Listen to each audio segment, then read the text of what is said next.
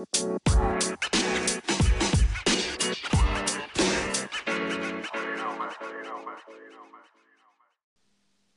everyone and welcome to 20 Minute Marketing. I hope you're all having a great day today. Today we have a great guest, Kate. I'm just going to introduce you to her in a moment. She's going to give you a bit of a background. But first off, today's episode is going to be really interesting because it's very specific. Rather than looking at marketing as a whole, we're going to be talking specifically about email marketing and the do's and don'ts and how you can use it, things like that, and how it can be used with other platforms as well. So hi, Kate. Would you mind just giving us a little bit of an introduction about yourself, first of all? Hi, Liam. Sure. Thank you so much for having me on the podcast. It's great to be here today.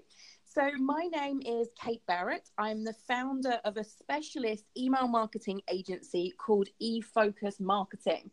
So we provide consultancy, management, and training services to companies around the world, helping them to really use email marketing more intelligently to really connect with their subscribers, their prospects, their customers. So I'm lucky enough that I've worked in email marketing for over 13 years now. Time flies when you're having fun, right? Quite some time, Absolutely. Yeah. And I've been lucky enough to work with brands from people just getting started with their businesses, entrepreneurs, small businesses, all the way through to multinational companies like Marks and Spencer, Sole Trader, Nissan, QVC, Adidas, a whole range of different clients, really helping them to solve their email marketing challenges and make more of the channel. So I'm also lucky enough that at the beginning of the year, I had my book published as well, which I think we're going to talk about in just a moment. But I'm sure we will, yeah. For anyone that's interested, the name of the book is E-Telligence.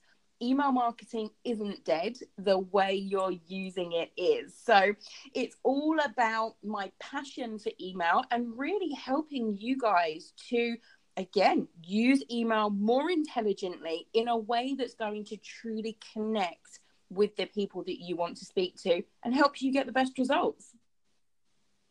Right. Very targeted as well, which is going to be great. So yeah, let's dive into it and talk about that book and sort of your findings in the main section in just one moment.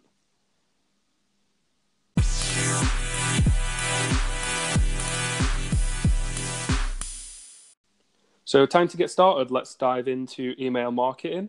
So I'm sure you have a lot to tell us about in your findings from your book, Kate. And so, yeah, let's talk about email and the right ways to use it, and maybe a little bit about the conspiracy that it might not work like it used to. Absolutely. Well, let's put that one to bed straight away, Liam, because if you look at any of the stats that are published, you'll see that email always comes out at either the number one position or at least number two, sometimes after kind of SEO. For the return on investment that you can get. So for every marketing pound that you're spending, that investment is just going up and up in terms of what will come back. So those numbers keep increasing. And certainly we've seen a massive jump on return on investment over the last year or so, particularly around GDPR. So we won't go into GDPR too much because we could be here all year talking about it. Yeah. But what we've really seen from that is that people have had to strip back their audience to the people that truly want to hear from them. And really all that legal change has done is bring people's practices in line from a legal perspective with what we've been suggesting as an industry for many, many, many years. From before I joined the industry, what we really preached as best practice was targeted, segmented, personalized communications. And that's what GDPR has done. And we've certainly seen the ROI of email increase exponentially since that change. So it's certainly not going anywhere. But just like the title of my book, what is happening in the industry is that the way we're using email marketing is changing. So it's no longer about that batch and blast, send the same thing to everybody. It really is, as I said, about understanding your audience and then using email marketing as a channel to connect with them. it's such a personal channel now, but it is still the number one channel that consumers want to receive emails into, want to receive information into. It's the channel that they want to receive the offers, the news, the inspiration. It's where they want to collect all of that together. And if we as marketers aren't moving with the times and understanding what our customers want, that's where we see email dying and people not getting the best results. So we've got to truly think about, what do our customers want from us? Who are they? Where are they looking for this information? And how can we draw that in and push it out through email? So it really is a push channel where you're taking all of your content marketing, you're taking all of your offers, your information, and you're pushing it out to people. And strategically, it is the foundation of every marketing department. So for me, and certainly for the businesses that we work with at eFocus Marketing, it really is the underpinning of every other marketing channel. But of course, no man is an island, and neither is email marketing. So it certainly works best when you take that omni-channel approach. So linking it in with your SMS marketing, for example, to have a strategy at different touch points for the people that you're targeting, to relay that information to them in the right way, through the right channel, at the right time for them. Yeah, I think that's like a really good example, obviously, with my background in SMS, because with SMS you only have 160 characters, so it's short and sweet. But if you're directing someone to an email that has maybe a contract on there or something specific, they work really well together for people to be able to get all the information that they need. Absolutely. And also, just to remind people to take that action. So a couple of ways that I've seen my clients using the two channels together have been with either abandoned basket campaigns or to come back and reorder, so reorder campaigns. So what we've looked at when we've created the strategies for those two types of campaigns is, what are the emails that need to go out? When do they need to go out? What's the content that needs to be in each email to help us meet our end goal? And then where can we back up that conversation with an SMS as well? So if we see, for example, with a reorder strategy, that after 2 emails have been sent, somebody still hasn't reordered, we might then put in an SMS before we add in a third reorder email. So we're breaking up that strategy. And, what we have to understand is, exactly as I've said already, we have to understand the consumer. We have to understand how they are interacting with our brand. And we have to think about that holistic approach. So as a consumer, we don't sit there and think, oh, this is coming from the email marketing department, or, oh, this is coming from the social media department. We are thinking about how we're interacting with that brand as a whole. So whether we see ads on the tube, whether we see ads on TV, we see an email coming in, we see social media posts, we see SMS, they're all touch points with the brand. So we have to think about how we can have that cohesive message.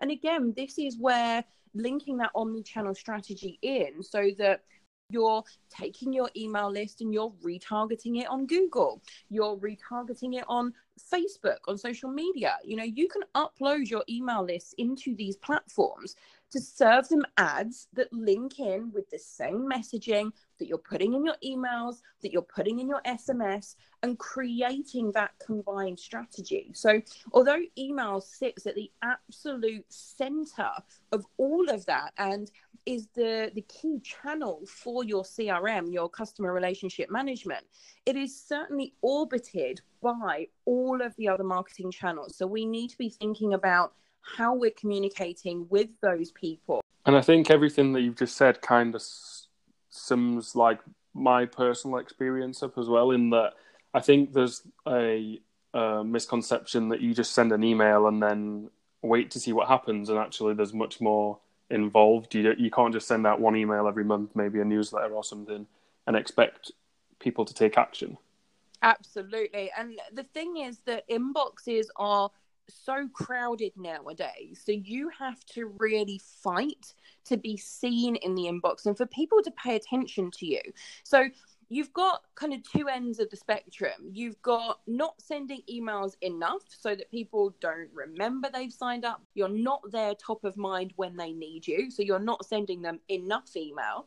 And then there's the opposite end of the spectrum where you're sending them too much and they didn't expect to receive that many emails from you. And the content that you're sending isn't relevant. So, this is a question that I get all the time from people saying, well, how much is too much? How often should I send an email? And my answer really is dependent on your business. With a lot of things in marketing, it depends. So you need to be sending frequently enough that they don't forget you. So once a month is the absolute bare minimum that you would want to be sending, like absolute bare minimum. You'd really want to be sending more than that. But in terms of how much is too much, there isn't a definitive answer to that. And I'll tell you why. It links into the 2 points that I've just mentioned. If you set expectations on your sign-up form, so for example, if you say to somebody, if you're a Daily Deals website, for example, if you're a Voucher or a Groupon or a similar website to that, when somebody signs up for your emails, they are expecting to receive emails from you every day. They're expecting you to send them offers each day. So that's okay. That would be absolutely fine. So with those companies, they've set expectations about what you're going to receive. You're expecting that from them. And the content in those emails, hopefully, is interesting and relevant and new each day. However, if you signed up to a website and they didn't tell you that they were going to send you an email every day, and then they did, that's going to be unexpected. That's going to be a nasty surprise. And especially if that content isn't relevant, interesting, inspirational, helpful, that's not going to be a good thing. So what you're going to see is you're going to see your unsubscribes go up. You're going to see your complaint rates go up. You're going to see your open click rates go down.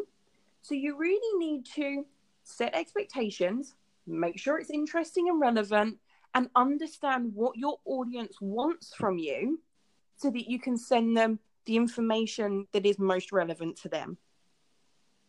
I think, like just my personal experience as well is you can definitely relate to companies that you maybe have to sign up for more information and next minute you get in daily emails. Yeah. Like I had one from a networking group and a conference, and I was like, I'll just sign up to see like when the dates are and information. And then the next thing I'm getting ticket reminders every day saying get tickets before they run out. And about 2 weeks in, that was it. I was like, I'm not going to even attend that event anymore. Yeah, and that's not helpful. And I think that certainly what I'm working on with my clients in terms of the more advanced strategies is really tailoring what we're sending and when we're sending it based on the subscriber's behavior. So if you see somebody opening and clicking on all of your emails, they're telling you that they're really engaged with what you're sending. You may be able to send them a little bit more. If they're not opening, not clicking, you need to change your strategy accordingly. You need to try and grab their attention. You need to adjust the content that you're sending to them. So, you said about just send an email, and it really is so much more than that. You've got to truly understand, we've come back to this point, truly understand who your customers are. Programmed to manage there, but the individual emails and the content are going to be populated by the technology. Absolutely. If you are just getting started with email marketing, then think about your broader segments. Think about if you're a clothing retailer, are you sending to men, women, or people buying for children? That could be your broad segmentation. If you are further down your email marketing journey and you're looking for a more advanced strategy, then you start to bring in different levels of data. So within marketing, you have a data hierarchy, and I like to break it down into the following sections. You've got your known data, which is what people tell you about themselves. So their name, their address. That's, kind of step 10. If you're only on step 1, don't worry about it. If you're somewhere in between, it gives you that idea of where you should be working towards. So again, understand your consumers, move towards that one-to-one personalization where you're talking to each one individually with what's best for them. And then when you get to that end goal, that is, you can't really get any more personalized. Absolutely, yeah. I'm just sort of going to ask you about the content of emails because we haven't really touched on that much. So I was wondering if you had any techniques in terms of length or design. I know I read a few weeks ago in a blog that you should only have everything on one column of text rather than splitting it into 2s or 3s. Do you find that anything maybe impacts success or not? Okay, so I totally disagree with that blog is the first point that I definitely want to put out. The design of your email, again, you have to understand who's on your database because different lengths of email, different styles of email will depend. So if you are a content publisher versus a clothing retailer, the design of your emails, how people interact with them, and therefore the length of them and what you include is going to be completely different. The type of clothing that they like, their shoe size, all of that type of information is known data that they've told you about. And there's a word of caution with known data. It can very quickly change. So if you get married, for example, and you change your name, your known data has changed. If you move house, your known data has changed. If you tell a website that you're moving house in 6 months' time, well, in 7 months' time, that data is out of date. So it's at the bottom of the scale because it's really, really interesting, but it can change. So be aware of that.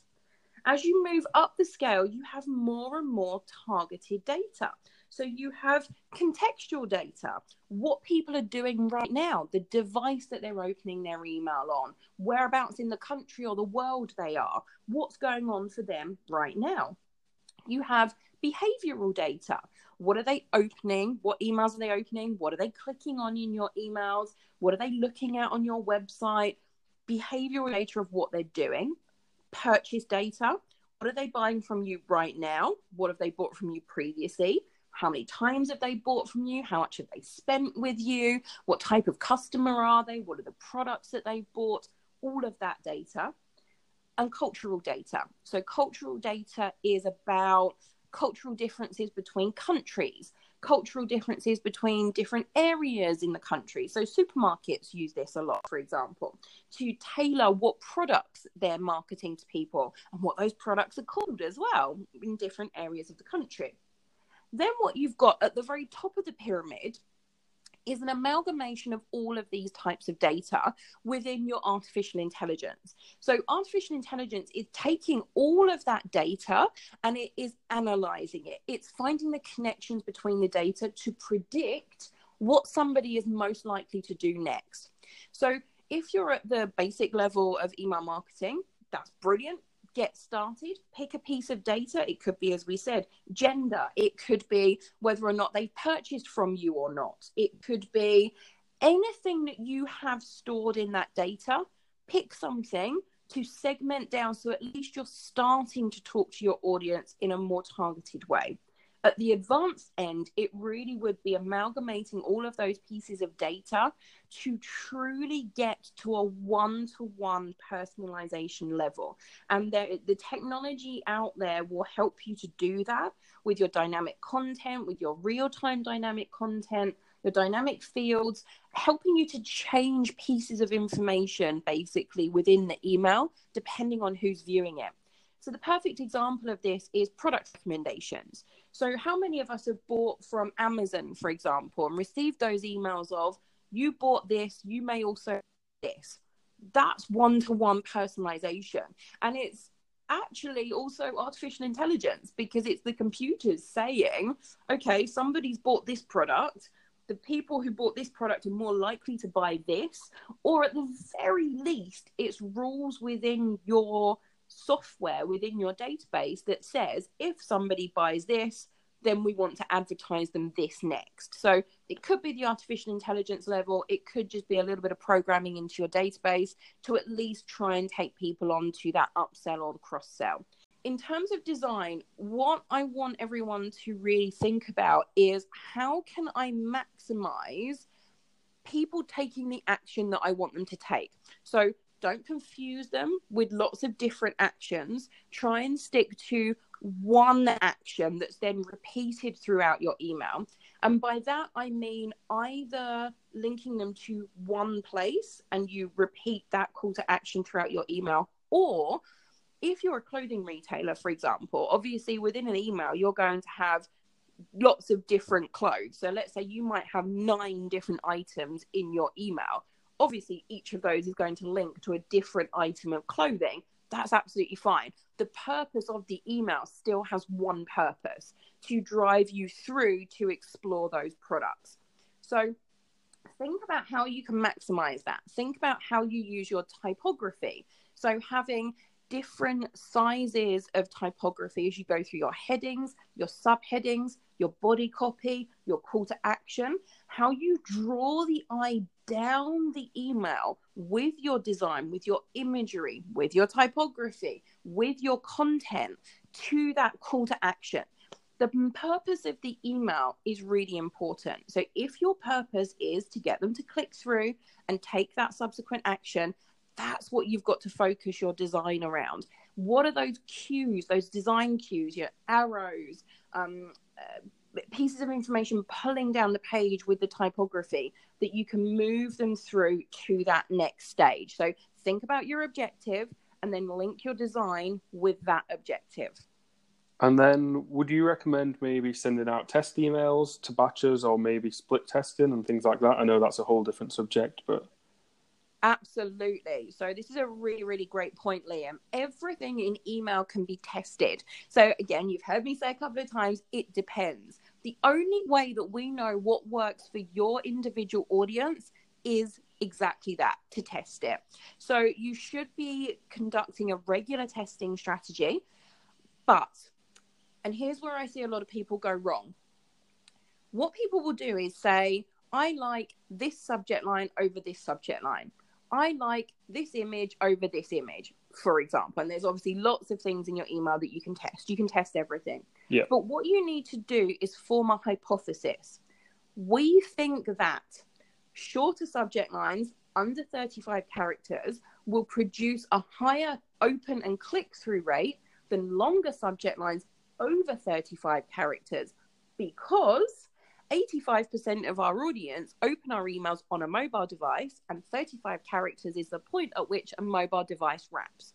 So you can see with that statement, we've really wrapped up what we think is going to happen. So what we're trying to prove or disprove, what exactly we're trying to prove or disprove. So the length of a subject line, but we've been really specific there. Why we think that that is something that we want to be testing, because we understand our audience and how they're interacting with our emails. Putting together a hypothesis in that way means that you can use your results on future emails. If you use your learning and testing across your social media, so for your headlines on your social media ads or your PPC ads or in your SMS, all of these things can be shared across department if you build your hypothesis in the right way. And I think that's a good area to summarize on and finish on, is that you can test things out on email that can be used elsewhere. You can test things out on even SMS that you can transition into email. And it's not just a case of sending out one email every week or 2 weeks or 4 weeks and then just seeing what happens, as we've mentioned several times. Absolutely. So as part of my book, just to kind of give you a summary, the book has 5 chapters in it, and it really helps you to put all of these pieces together. So the first chapter is about understanding what you have in your strategy right now and auditing what you're currently doing. It's a really important step. The second chapter is about optimizing what you're doing now. So using your resources internally, and whether, if you're pulling in agencies like eFocus Marketing to help and support you with your email marketing, optimizing what you're currently doing is your quick win. Chapter 3 is about adding to that strategy. So finding those areas of weakness and adding in your new campaigns, conducting your testing, all of those elements. Chapter 4 is about growing your email list, so getting more people in so that they fill that funnel and go through your strategy. And then chapter 5 is about getting your emails delivered as well and actually into the inbox and in front of people. So I think it gives everyone a really great breakdown of what the key steps are in an email marketing strategy. So if you want to know more, that's definitely where I would suggest you start. And I'm sure people, if they read it, will get to the top of that pyramid pretty quickly after putting in some hard work. Definitely. So yeah, thank you for some great insights. We're just going to move on to the final section, which is, of course, graduate advice. So if you stay right with us, we will be back very shortly.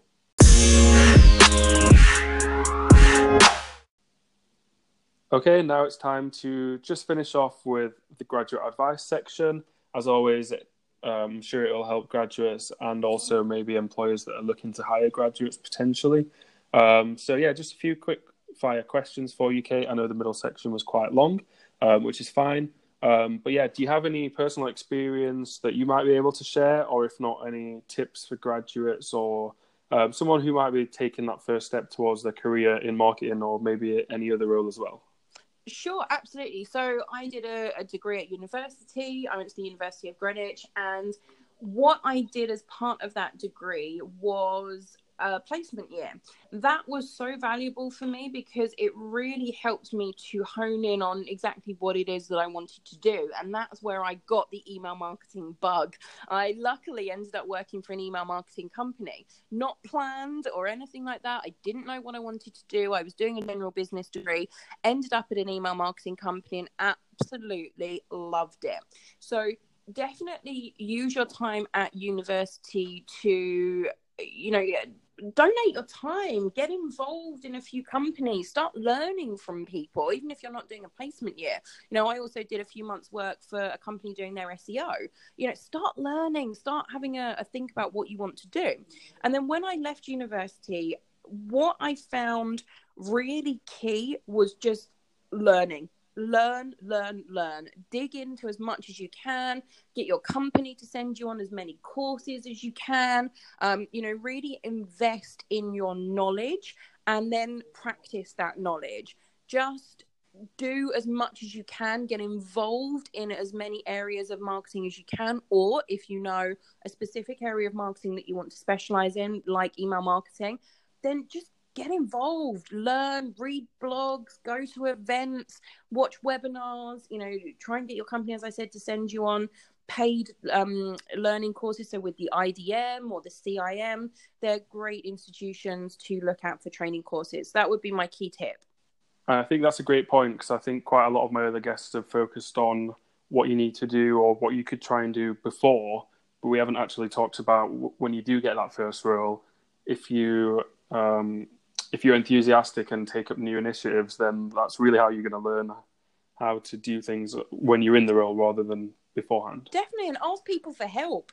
Ask people in your company, hey, this isn't part of my current job role, but I'd really like to learn more about what you do. Ask your company if you can go and shadow someone else for a few days, or ask for them if they, fancy going out for lunch with you and to tell you more about their role. If you're trying to figure out what it is that you want to do in terms of going forward, then ask people. But if you do know what you want to do already, focus in on that and get the key skills that you need in that area and then practice them. That's a great way to summarize. Thanks everyone for listening. I appreciate that we've gone quite specific on this episode, but I think it's really important to understand the benefit of email and how it can be used at the same time as other marketing platforms as well. If you need any further assistance, check out Kate's book. Hope you've enjoyed the episode, and stay tuned for episode 12. Thank you, Kate, for being an awesome guest. Thanks, Liam. Thank you.